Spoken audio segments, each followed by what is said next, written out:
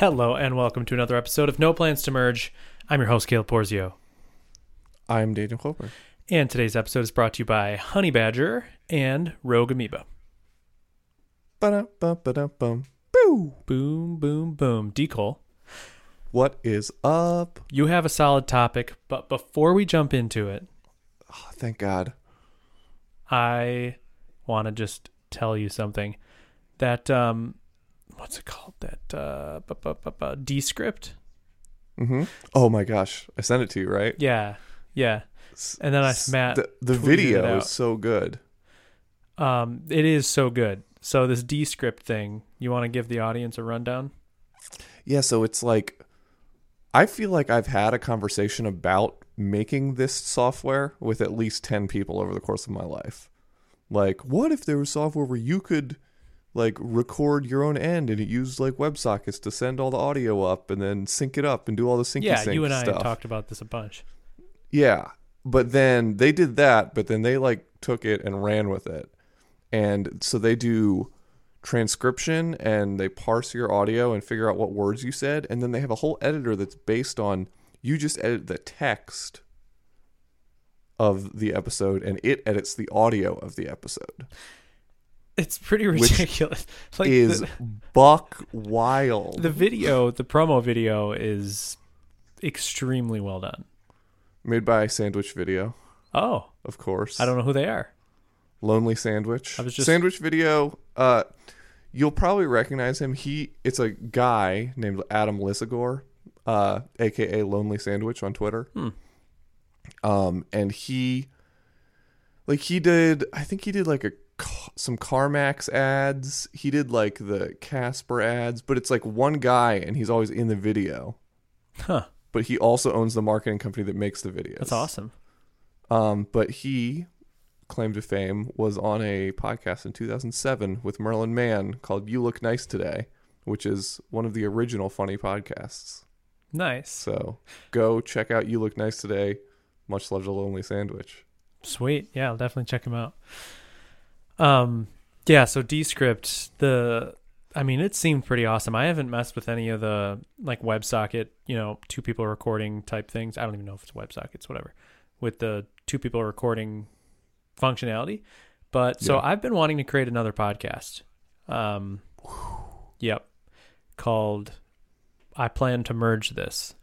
And Yep. So I started the podcast today. No, the podcast I've been wanting to make is Building Livewire. Mhm. Like I want to make a little soundbite podcast for all the tiny little like problems I solve. You just want a Laravel snippet. You want your very own Laravel snippet. Laracast snippet, or is that? Or sorry, no. What is Taylor's podcast called? I don't know. I stopped following it, unfortunately. What? I think it's called the Laravel snippet. Maybe the Laracast snippet's been around forever, for a while. It probably is. Yes, that's exactly what I want. The Livewire snippet. So it's called Building Livewire. It's not out or anything, but I recorded the first 7 episodes today in an hour. Well, I guess more than an hour because they're 10 minutes each. And I just had a ball. There's just so many things I need to get off my chest. And so I did, and I thought, like, well, one, I've been wanting to, do this podcast, and I really hate the legwork of podcast editing. Like, I hate dealing with No Plans to Merge. I love all you listeners, but man, it's just like the worst part of my week is having to put out these shows because it's so monotonous and boring, and it's everything I hate, like clicking on software and stuff. So I'm going to try to do it right with this Building Livewire thing, and we'll see how that affects No Plans to Merge. But they're going to be these little micro, like 10-minute podcasts or less. And I'm using Descript. So I've already recorded the first 7 in Descript, and it's great. And my plan is to have to not use an official podcast website, but to actually use a podcast service like Simplecast or something to give me the embed, and then put it on the Livewire website under podcast or something, and then paste all the Descript transcription for each episode. So I get that SEO juice. It's also Sweet SEO juice. Yeah. And I honestly, I appreciate it when so when I was Googling around for stuff DHH said about all the stuff I love about Ajaxing HTML and stuff, a lot of it was just transcripted podcast interviews. and I would just read through the transcripts, which were super helpful. Wow. So anyway, so that's sort of my plan. And so far it's going really well. And I did use the editing feature once. There was one paragraph that I wanted to just get rid of. It was me like being weird. And I Did you just yoink it out. I highlighted the paragraph and I hit delete, and it did. The transcription's not perfect, and I say a lot of likes. So like if you read the transcript, you're like, let's see, I just said that. You're like, who is this guy? Because it's, I say a lot of likes. Yeah, man. So That's so cool, though. I'm glad you're using it. yeah, it's pretty sweet. And then go ahead. Once you use it, I'm leaving it up to you to make the call of whether or not we use it for this. Yeah, for sure. And the nice thing is you can just export audio. Like it's not like linked to anything. So it's not like we have to, it's not a podcast service. It doesn't host it for you. So, which they're kind of unclear about in the video. But so we could actually just do a trial run one of these episodes. And it's free to get started, and it's an actual Mac app, which is nice. So, so that's all good. And then, so I'm picking a podcast host, and man, Simplecast just sucks so bad. The new Simplecast interface is just the worst, and the design's horrible. Like it's kind of crazy how I feel pretty strongly that it's like a huge regression. But anyway, Simplecast. I was like, well, should I just use Simplecast? Well, yeah, I guess, but I'm like, but I want to see if there's something with an API so that I can just never use the UI at all. So if I can get this working where I like descript and then export and then write a little script that uploads the episodes through an API, that would be sick. Well, I mean, it's just RSS. What do you mean? Podcasts. Yeah, that's what their interface is. But I mean an API to actually upload the video and like set the title and everything. Right, but that's just RSS. You're saying, what are you proposing? Uploading, I'm saying you could just generate an RSS feed, and that's how you set the title. And be my own podcast host. Be your own podcast host. Right, but then I'd have to host then we don't files. get the analytics, and then we don't get all the other shit. Yeah. Yeah. Yep. Well, yeah, Libsyn. So you would use Libsyn, which is like the sort of back end of a lot of these services. Gotcha. I did. Which is like fast streaming. Okay. I read about Libsyn and in just like some forums, and I was looking at API solutions. That's cool. Anyway. So that's going to happen. Be on the lookout. Happy to look out. What do you got for us today, D. Cole? All right, so I have a thought. And this is a thought which is a little bit hard to lock down. And I think is an actual problem. Okay. But could just be the symptom of bad habits. Okay. But I think that there's something beyond just the obvious, well, you should have blah, blah, blah, blah, blah. That is like sort of the obvious answer. I think that if you take off your internet critic hat for a moment, and if you take off your why don't you just hat for a second, listener, and you go with me on this journey, I think you're going to find that there is actually an interesting software development problem on the other side of this contrived example I'm about to give you. Great. So, imagine a web app. Okay. Where you make posts. A blog, maybe, right? It's a web app and you make posts. Reasonable. And, you're building the web app incrementally. So you're adding features over time, right? Yeah. And so you make a blog and it's users and posts, right? And users can make posts, blah, blah, blah, blah, blah. At some point, you decide to add the concept of categories. And you decide that every post can have many categories. And so you have like this many-to-many relationship. Like a taxonomy, like tags. Yeah, exactly like taxonomies. Now here's where we have to like break from reality a little bit and say, let's assume that for some reason we don't want to have a situation where a post doesn't have a category or a category doesn't have a post. Okay. right? And so we have like a default category that we're going to apply to a new post, Yeah. just called default. And I think WordPress actually might do this. So when we create a new post, we're just going to on save or whatever, link it up with the new category. Yeah. Or maybe even like on saving will pop up a little dialog box that says choose which category this post should go into. And if you don't choose any, then we just choose Perfect. the default category for you. Yep. So now I have a production database full of posts that have no category. Okay.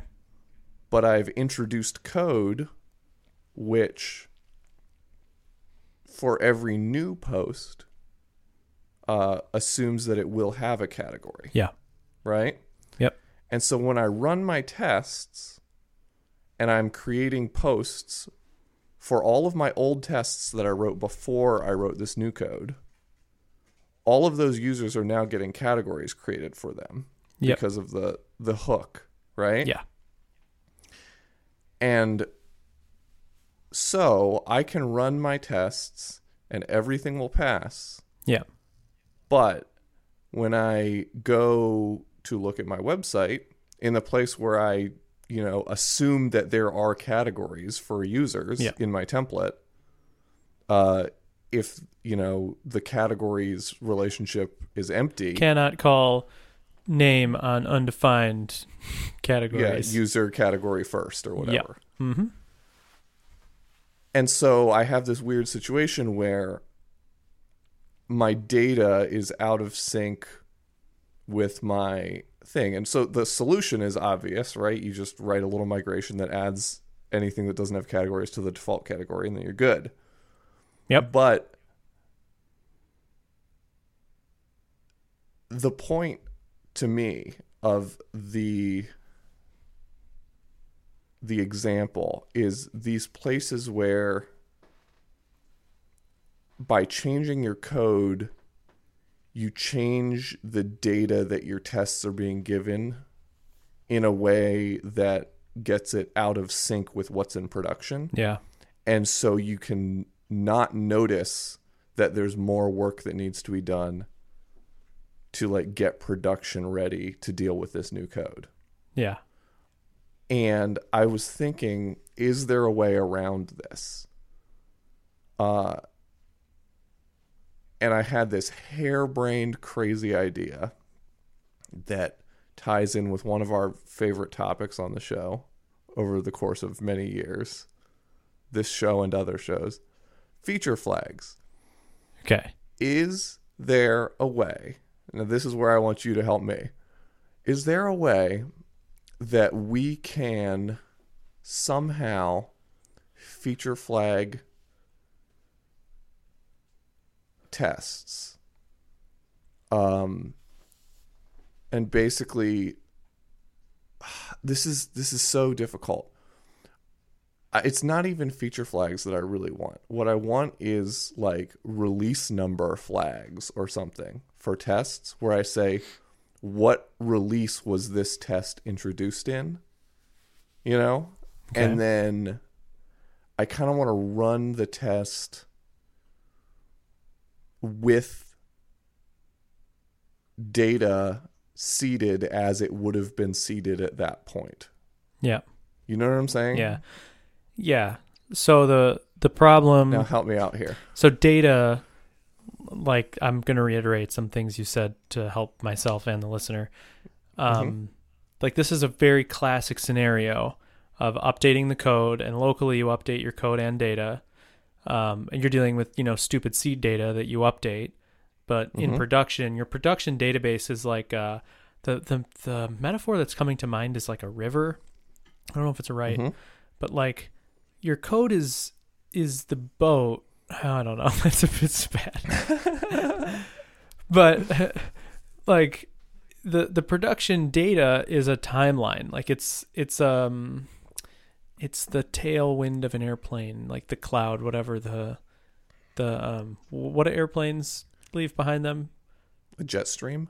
Jetstream. What's the harmful thing that's like a conspiracy? Chemtrail. It's a chemtrail. It's a chemtrail.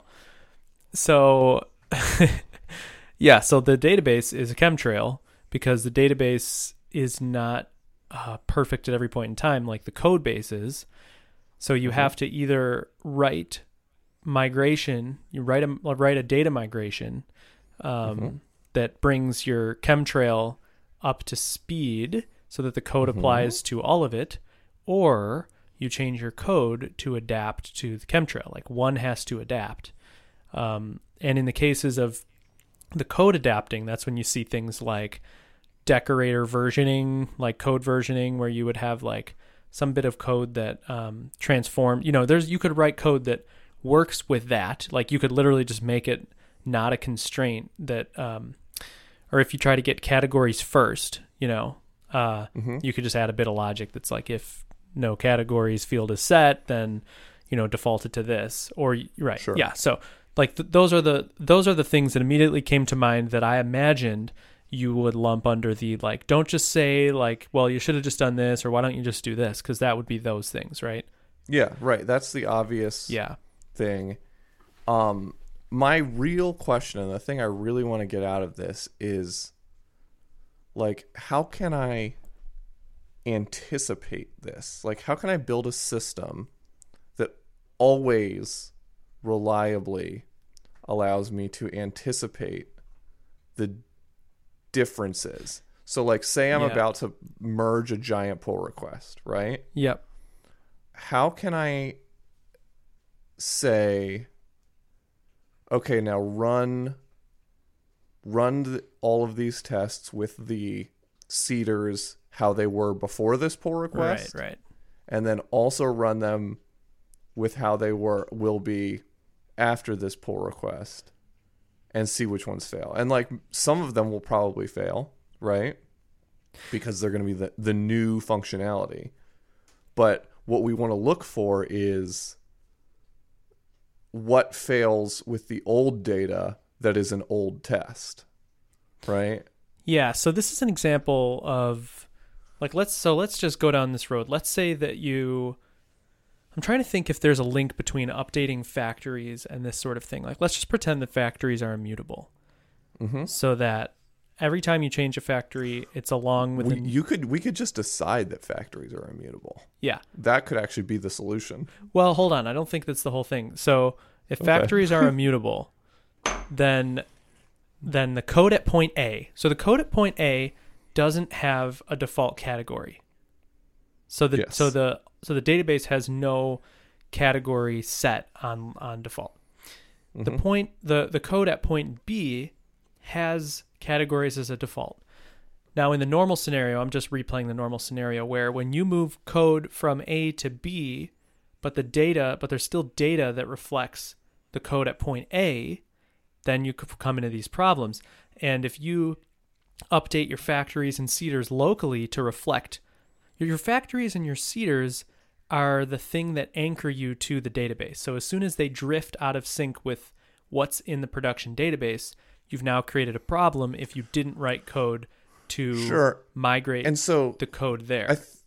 I think there's kind of an obvious solution here, which is never update factories and seeders, only write migrations.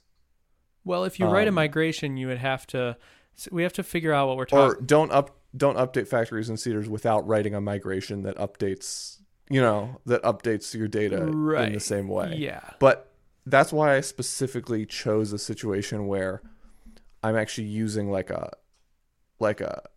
life cycle hook to create the thing. Yeah. Yep. Because it would be silent, right? Yeah, because exactly. The code change is not inside of. You're not changing the factory, right? Or seeder, and you're changing. I just changed it, right? And I changed, and it's like time based, so it makes sense. It's the type of change you would make, where you're like, oh yeah, well when we save this, we'll create this thing, and it's also not something where I can create a field on either model and give it a default or make it nullable or something. Yeah, Yeah, because it's a many to many. So it's this thing where it's like all of the normal places I would expect to catch something like that, I don't, Yeah, right. I mean, it's which gets us down to the more pure question of the matter, right? And gets us away from the like I do think that the place you were going, which is like you can create like a mental rule about like factories and seeders, and if you're updating those, you need to be writing a migration at the same time. Like, I think that's a valid right. But I'm with you. Like, rule. let's see if we can do better, even just for Yeah. experimental sake, thought experiment's sake. Like, is there a way that we can build a system that takes care of this problem, that alerts you Yeah. of the problem? Basically, that's the goal. Is there a system we can build? I want this to fail in CI. Yeah, right. Yeah, okay, that's the goal. The goal is for this to fail in CI.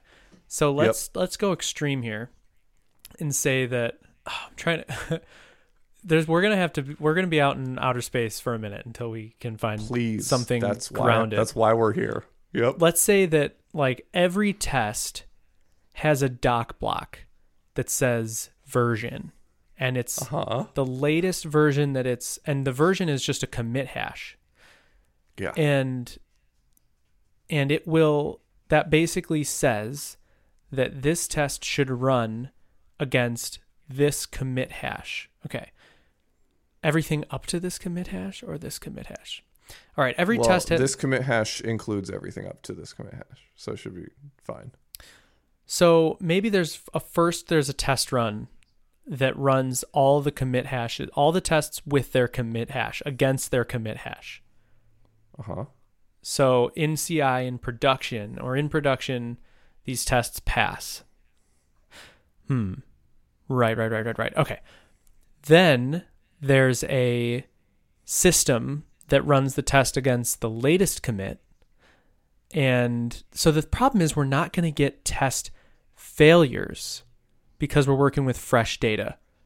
There needs to be a system that versions the migrations. Oh no, because it's not a migration change. There has to be. So here's what I'm thinking. Okay. Right. What I'm kind of thinking is there a way that you could say, write like some sort of a test runner that runs the so say we replace refresh database, the refresh database trait with another trait that is like refresh versioned database or something like that. Yeah. Right. Mm-hmm. And then what that does is all of the refresh database stuff, and then all of the seeding stuff. So say like maybe we make a rule that like all of your seeding stuff has to go in the setup method or something. Yeah, right? Yeah. So then all of your refresh database stuff and your setup methods are run, and then that database is cached, and then we check out the latest, right, the thing that we're PRing, and then we run it against that database that was created based on the doc block commit hash. Yeah. Yeah, there has to be a full test run. There has to be a test, right? That's what you're saying with the seeder thing. Let's say that forget about versioning migrations or anything. In this example, if we run the whole test suite against the previous commit hash and keep the resulting database, so don't wipe it, but let all the data that's created live there. Oh man. And then run. No, but things will change it. Right. Like, well, things, even like the tests will clean up after themselves. Like, but Yeah, like there's all in kinds of theory, if problems. there's a can create podcast, or can create post test that creates a post in the database, the category field is null. Then it keeps that database. Right. Then there's right, because if you update to the new hash, it would say can create post, and it would just create the new one. There would be nothing that checks for parity between the two. So maybe what we need is some kind of a snapshot test. How so? Is there I don't know. This is just what I'm thinking. Like, is there a way that we could do something where like we run the entire we run the entire suite, right? And then could we snapshot the databases and compare them or something? after running the entire suite on both hashes. It's good. We'd like to take a minute and thank you to our sponsors. Shoot my goot. Shoot me right in the goot. In the goodle doodle. First off, we want to thank Honey Badger for providing us food for this episode. Food on the table for our families so that we can record the episode and not forage and hunt and gather. Thank you, Honey Badger, for being great. Honey Badger is a error monitoring solution. You add them to your Laravel app in your exception handler. It takes 2 seconds to install it. And now in your production app, when users hit exceptions, you are notified about them. You get all sorts of information, stack traces, stuff that they were doing at the time that this happened, info about the specific user, what other errors happen to this user, all the fun information that you definitely need to be aware of for your app. They do the pinging, whatever, like real-time checks, making sure your website is alive, and they'll let you know if your website dies without you knowing. They do heartbeats and whatever check-ins they call them, that make sure that your cron job is up and running and healthy, your cron scheduler, which is extremely useful. And they're just an all-around great company. Customer support is killer and fast and awesome, and their intercom bubble is waiting for you to talk to a real human who knows a thing or two about development. So Honey Badger is great. Please use them. They work really nicely with Laravel and other systems. Thank you to Honey Badger. Also, this week, we are brought to you by Rogue Amoeba. Rogue Amoeba is a software company that creates very, very good apps, mainly for the Mac. I use them on the Mac and on Windows, actually. This week, we're talking about their app, SoundSource. Caleb, do you know what SoundSource does? No. Let me tell you what SoundSource does. Please tell me. SoundSource is a volume mixer for your computer. You ever have a situation where like the alerts from an app are super loud? You can just turn that app down. If you want to have certain audio from certain apps going to certain output devices, you can do that. So you can route audio from different apps to different places. You can change the volume of different apps. You can add an EQ to any given stream of audio, whether that's audio from a certain app, all of your output audio, whatever. You can do amazing, amazing things. And they have this feature called Boost, where if a certain app is not loud enough, even at 100% volume, you just click Boost and it just gets magically louder. Nice. It is amazing. If you have ears and a computer, install SoundSource. Brought to you by Rogue Amoeba. SoundSource, Rogue Amoeba. Thank you to our sponsors. Thank you for sponsoring the show. Thanks, sponsors. Now back to the show. Right. So, is it the current? It's the current test suite again. The problem is that your test suite like reflects the code base. Like you might have code additions in your test suite, so you can't keep the same test suite. Right. You know. In this example, you could, but there has to be something with the data. I mean, like you could. All right, let's say that you pull down the actual production database. Sure. And you use that as your database seeder, so you don't do refresh database, you just like keep that. And then you run the tests. You're not going to run against an issue because all your tests are creating new things. There has to be a test that says like, check that. Oh boy. All right. So in the test, here's the test. The test that matters for us here is the can view post categories page. The page where it shows the posts with the categories and hits that null error, right? Right. Like we have to work backwards concretely. Here's what we have to establish. We need a test that tries to load the new page that accesses the post arrow category arrow first name, right? Yes. Right? And that's going to fail if there's no first category name. But in the current setup, all our seeders will make it pass. Oh, so we need to somehow have a test that provides data that's bad. So maybe the seeder has to be an old seeder. Right, and that's kind of what I'm saying is like, oh, yeah, so maybe we just version the seeders. And in this case, I mean, the seeders is like just the line where you say like factory model arrow create, you know? Yeah. That's so the maybe seeding. maybe we like hack the factory.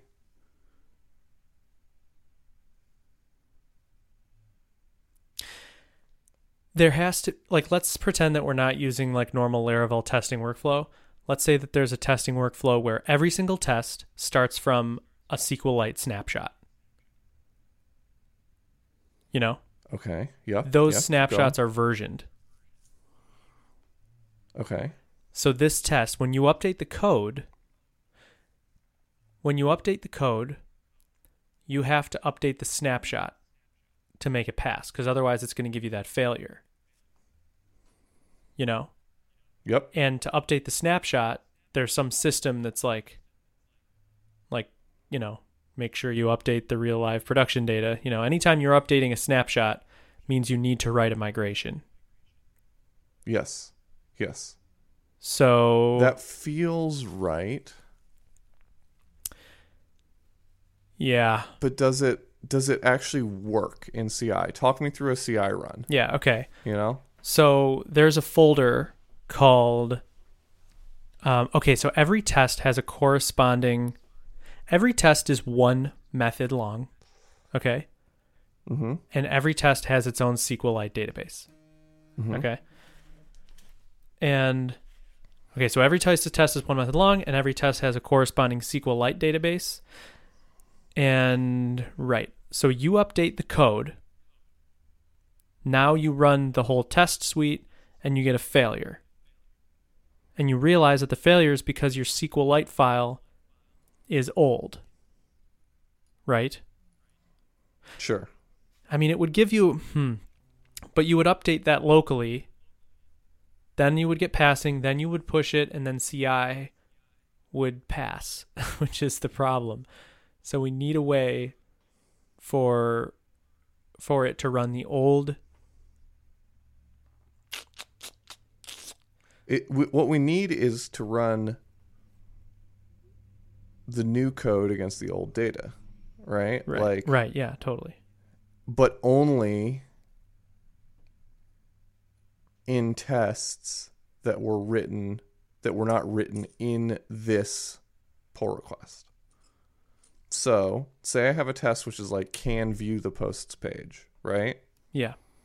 It's an old test, it's always passed, blah blah blah, yep. Right? What I need is to run the factories checked out of the old commit, followed by. So maybe that's what we do, dude. Maybe we have our factories as like a submodule or something. You know? No. So like maybe there's a way to just check out the factories folder from a different commit. Yeah. And then run the tests. And maybe that gets us there. Yeah. No, it doesn't, because that created hook still, that's on the model. Is it safe to say, so in this case, you would update the factories.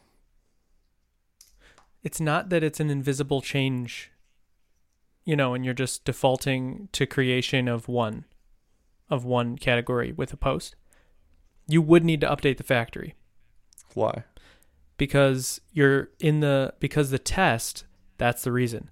The test is a can view post page, not a can create post, test. It's a can view post page test, and in that test, you need to see the database with a factory that has a category to simulate what is now happening upon post creation. Right, but wouldn't just creating a post also create a category? Oh, you're saying like in a model hook? Yeah. Yeah, but in reality, you wouldn't do that, right?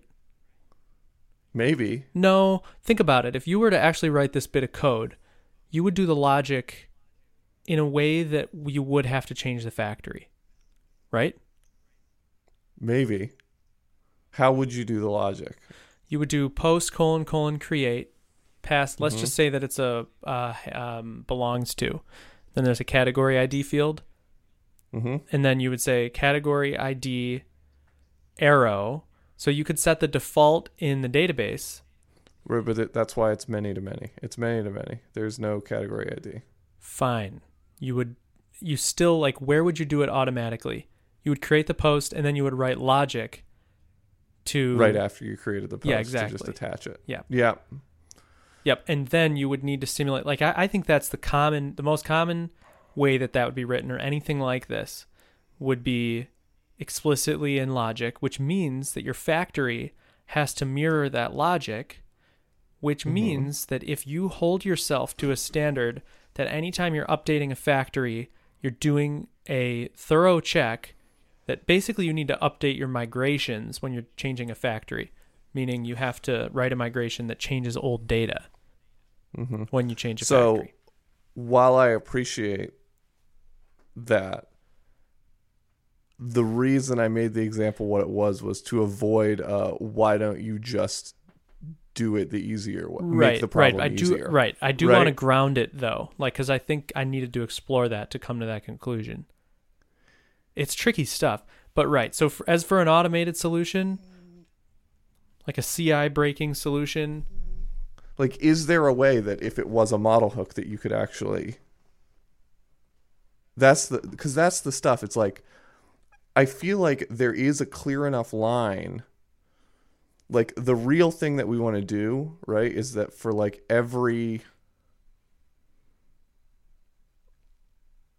for all of the setup method, we want to have one thing checked out. And, like, I know that setup method here means, like, for if every test was one file, right? One method, yeah. Yeah, if there was one method per file. Then what we want is to have the discipline to put all of our setting up the world to be how we need it in the setup method. Yeah. And then all of the, like, do business logic and make assertions in the actual test method, right? And if we did that, then we should be able to say, run this setup method with this checked out, then check out the other thing, then run the assertion method. Yeah, right. So if you switched your style of testing, like, drastically, and let's say that... Well, I'm wondering if there's just, like, a way that, like, this is the drastic version, but I'm wondering if we can take this principle and make it less drastic by, like, introducing a test helper that you can run that, say there's, like, say it's, like, setup data, and it accepts a commit hash and a callback, right? And then that callback is just a closure. And inside that closure, you do all of your setup, all of your database setup stuff. Yeah. You know? And I wonder if there's something there where, like, we don't need to do the thing where we, like, break the whole thing out into setup methods. We can just go into our tests and wrap all of the setup stuff in this, like, in this version closure or whatever. Yeah, I mean, it would be pretty bonkers, right? Like, you'd have to link it to the actual commit hash in the code so that the closure is using the old code. But then when you update the closure, you'd have to, like, serialize the old closure and run it. I don't know. I just, like, any way I spin it, I understand your request. I'm just like, this is so not even, So let me try a different angle and see if it produces anything. Hit me. Let's say you switch your whole testing strategy so that you're never using factories, so that you're using so that you're only using seeders, no factories, only seeders. And let's say that by seeders, I mean, like, MySQL snapshots type thing. Sure. And there was a way to... I guess I'm trying to think, like, if we could create a world where all your tests run against a clone of the production database on push to production. So when you push to production, this The CI like Interesting. takes your production database, clones it, and then gives you this as like a starting point, and your tests manipulate and work with actual data, in production. Interesting. And so you could write all of your tests like as a function of like it would, instead of like creating a user that has a category, you'd have to like find a user that has a category. You would find a in the user data. that has a category, right? You could create a user that has a category. That would be right. No, Right, but say you wanted to like assert, or say you wanted to like assert that like you can remove a category from a post, yeah, right? The normal way to do it would be like create a post with a category, then remove the category from it, yep, right? But instead, if we were going to run against snapshots, you now have to say like post where has category first, yeah, and then that's your example post. yep, right. Because there's lots of places that doesn't work though. But as interesting. a way of that's like, an interesting idea. yeah, because that really would bring a level of realness of actual real world to your application testing that you could not beat any other way. Like you're literally using a production database that is the production database like 5 minutes before you want to deploy. And all your migrations, the new migrations, get run on that clone before the tests run. So to make them pass, it's not like it's going to keep that clone. To make them pass, you have to add migrations, Mm-hmm, mm-hmm. You know what it could be? You could...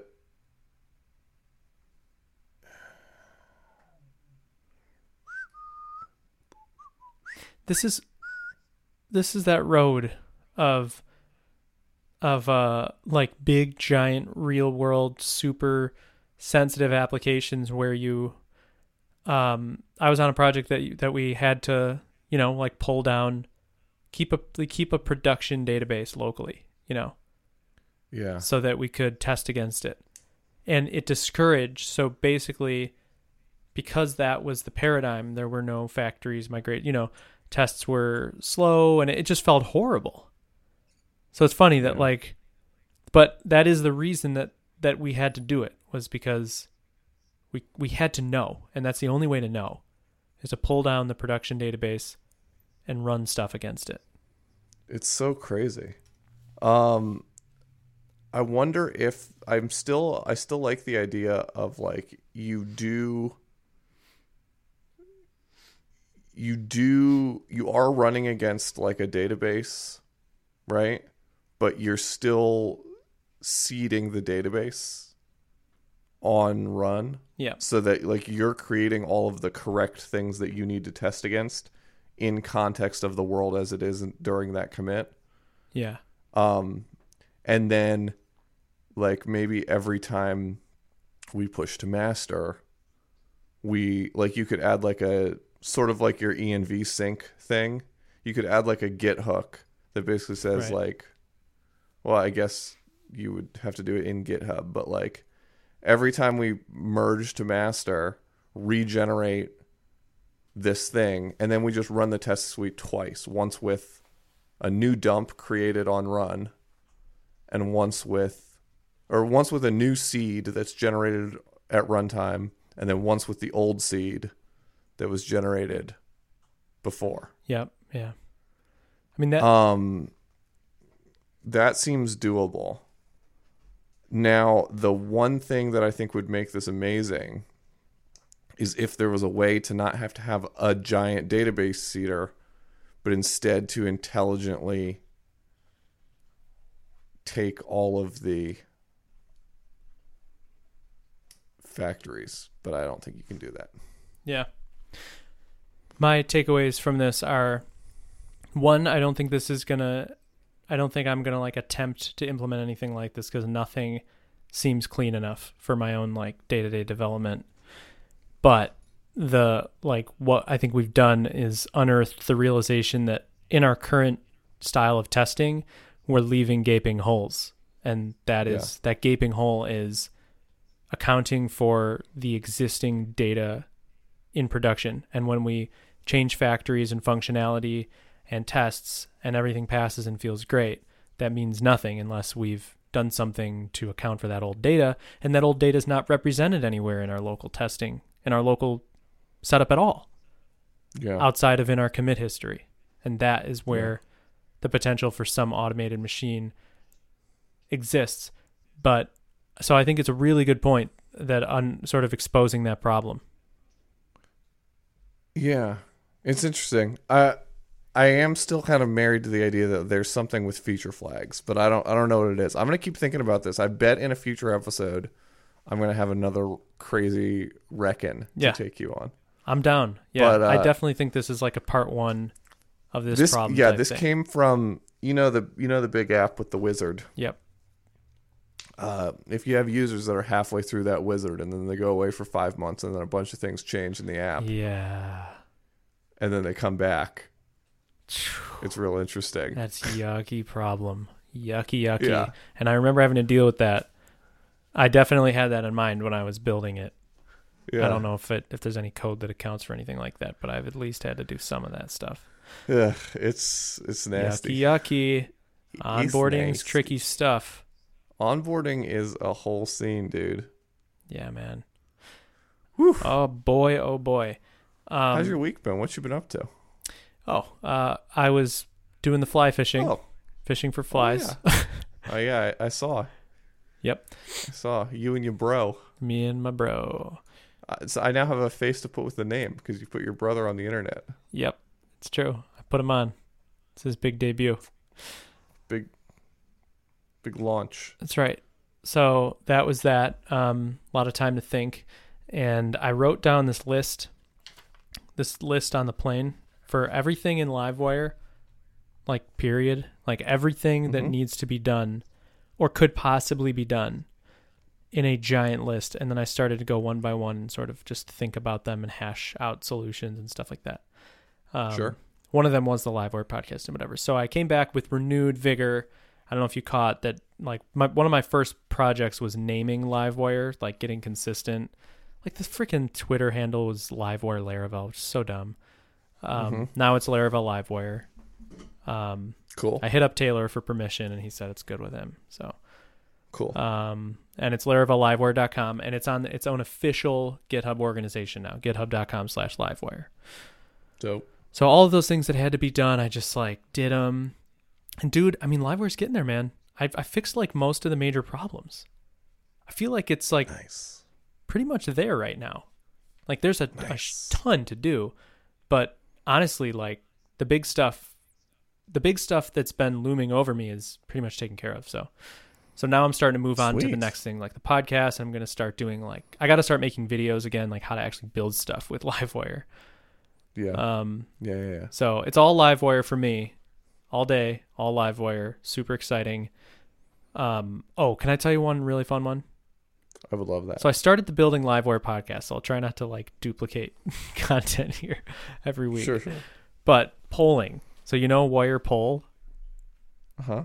So there's a directive in Livewire called wire poll that basically just turns your component. It just polls your component, which basically means if you put wire poll 5 seconds, every 5 seconds. Because this is an audio medium, it's POLL. Yeah. Every 5 seconds, it will refresh the component. Yes. So this is a way to fake like WebSockets functionality. If you were like displaying the deploy status of something, you could use polling. Sure. So first, my poll default was way too fast. I think I defaulted to 500 milliseconds, which is just stupid fast for polling. Like nobody would poll at 0.5 seconds. Makes sense in like local development environment. Yeah, but you would not do that. So I think I changed it to 2 seconds. Honestly, I should change it to like 5. I changed it to 2 seconds by default. And so Till Cruss, he's been the kind of the driver behind this. He's like, dude, yeah, this is great. Not having to deal with like Pusher and everything. He's like, yeah, this is perfect. He's like, but it's like that small part of the back of my mind that's like the server load though, It's like if I'm, polling all the time and then there's all these, if every page is polling all the time and a user has 5 tabs open, they're just hammering the server for no reason most of the time. And so we're like, well, I bet there's like a page visibility API. And there is. So it's called the Page Visibility API.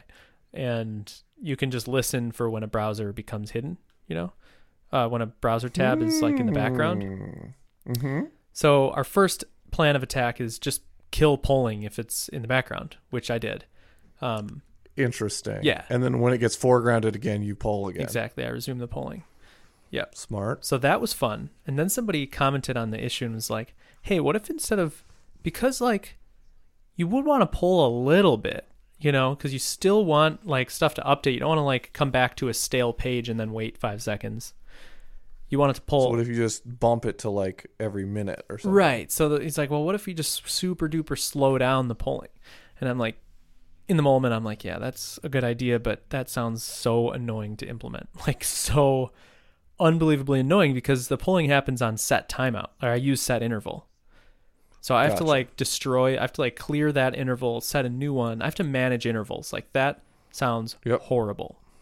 Yep. So here's my solution. Let me know what you think. I think you're going to dig it because you dug the session lottery collection. Super simple. I added... I get where you're going. Yeah. Go with it. Yeah. So it's just like, there's literally an if statement in my set interval that's like, if Livewire this is for an early return. My first implementation was if Livewire is in the background, return. So it doesn't continue on to fire the AJAX request. Makes sense? Sure. Mm-hmm. So this is all I added.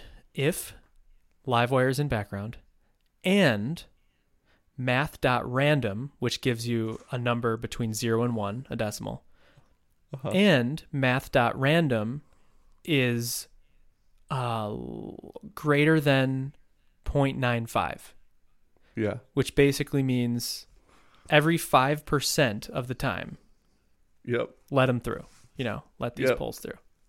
Awesome. What do you think? I love it. Isn't that cool? I think it's great. Yeah, it's great. I was pumped about that. I'm like, dude, this is sweet. And I don't know if I would have thought of it if I didn't know about the session lottery, like garbage collection. Oh, man. The session lottery garbage collection is a mind worm. Yeah, it's nice. It's great.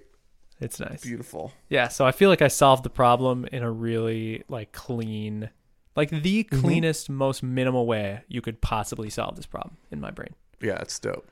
So I was pretty pumped about that. So there we go. Sweet. So polling's intelligent. The next level with polling is to group polls. So if you have like 3 polls with 5-second interval, group their requests so that you're only sending one request every 5 seconds. Yeah. That's the next one of the next optimizations is grouping requests in general, for like multiple components and polling and prefetching and all that stuff. But that's like you gonna build yourself a bus. Build a bus network. That is bus driver something with a little hat that Livewire has on LiveView is because it's all like immutable. Everything is just like a state, it's not a live instance. I can do all sorts of crazy stuff that LiveView can't do. Yeah. Yeah, you can build a bus. I can build a bus. You can be a bus man. Friend of the show, codename Mark. I tweeted out, you see my tweet? I was like, I want this to exist. And it was Artisan Livewire, make Artisan Livewire, or no, it was Artisan Livewire RM, MV, CP, and Touch. Oh, you mean the aliases? Yeah. Yeah. And we talked about it on the show, and we talked about hidden commands, right?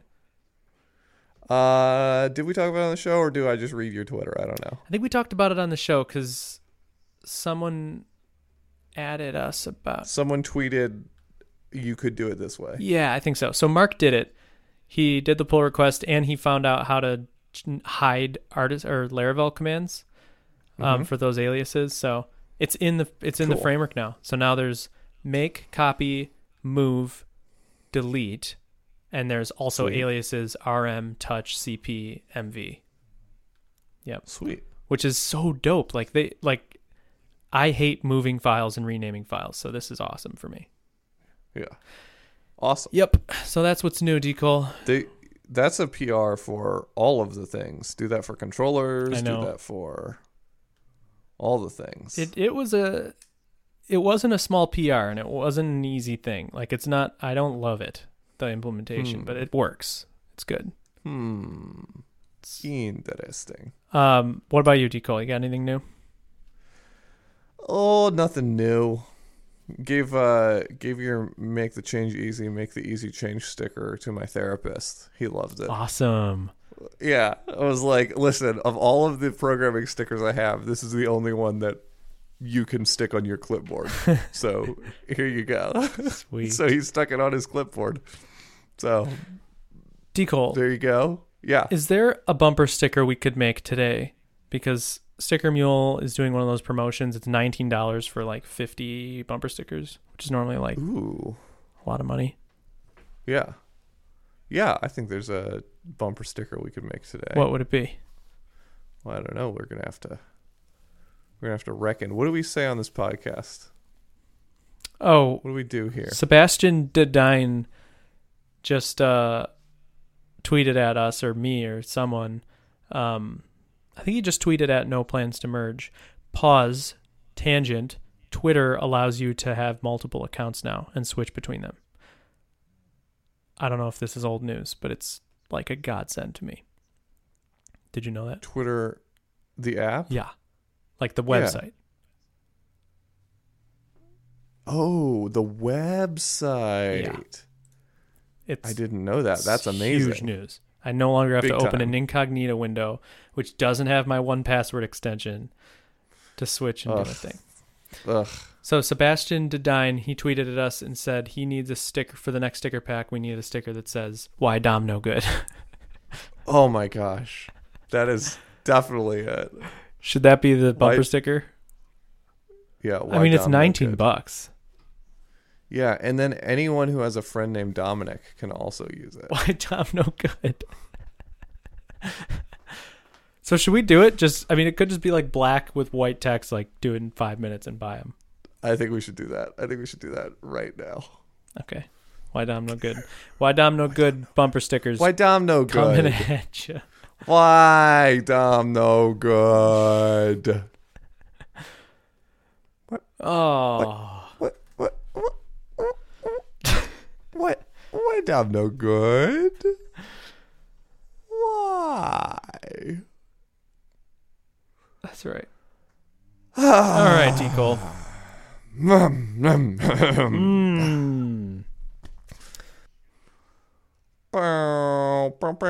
Now that we've backed to the show and I have to edit that chunk to be in the middle, we will, with that, are we signing off? I don't see why not. This is a good one.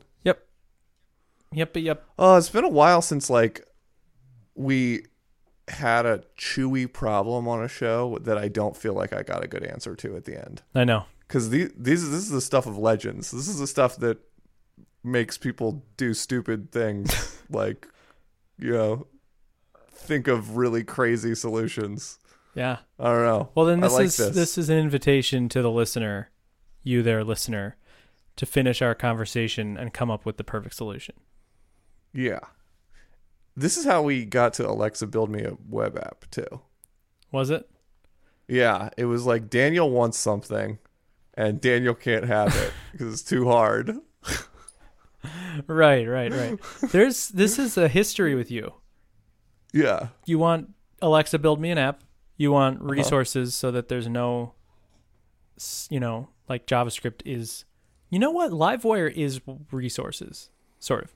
It's not exactly what you want. I know. No, but it's very close. I know. I've noticed this for a while, and I've been trying to actually figure out what the differences are.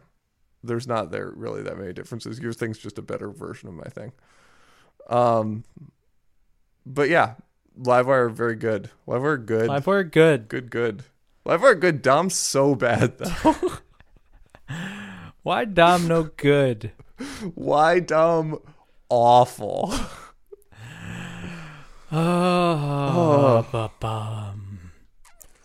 Yo, you think I could get like a Why Dom No Good t-shirt and sneak into like the W3C conference or something and just like hold a sign that's like, Why Dom No Good? I do think that you could do that. So is this bumper sticker going to be black and white, or is there like any design to it? Is there like, Why Dom No Good? It might just have to just be Why Dom No I think it's just And then maybe our Why Dom logo, No Good. like in the bottom right, if it works. Yeah. Why the heck is the Dom No the Good? No good. Yeah. All right. Well, we'll make a bumper sticker and hopefully we'll send it out or something to every listener. They're cheap. Okay. Every listener. All right. All right. I'd like to cue the outro music now. That was the most tired 20% outro. All right, I'm gonna click the button.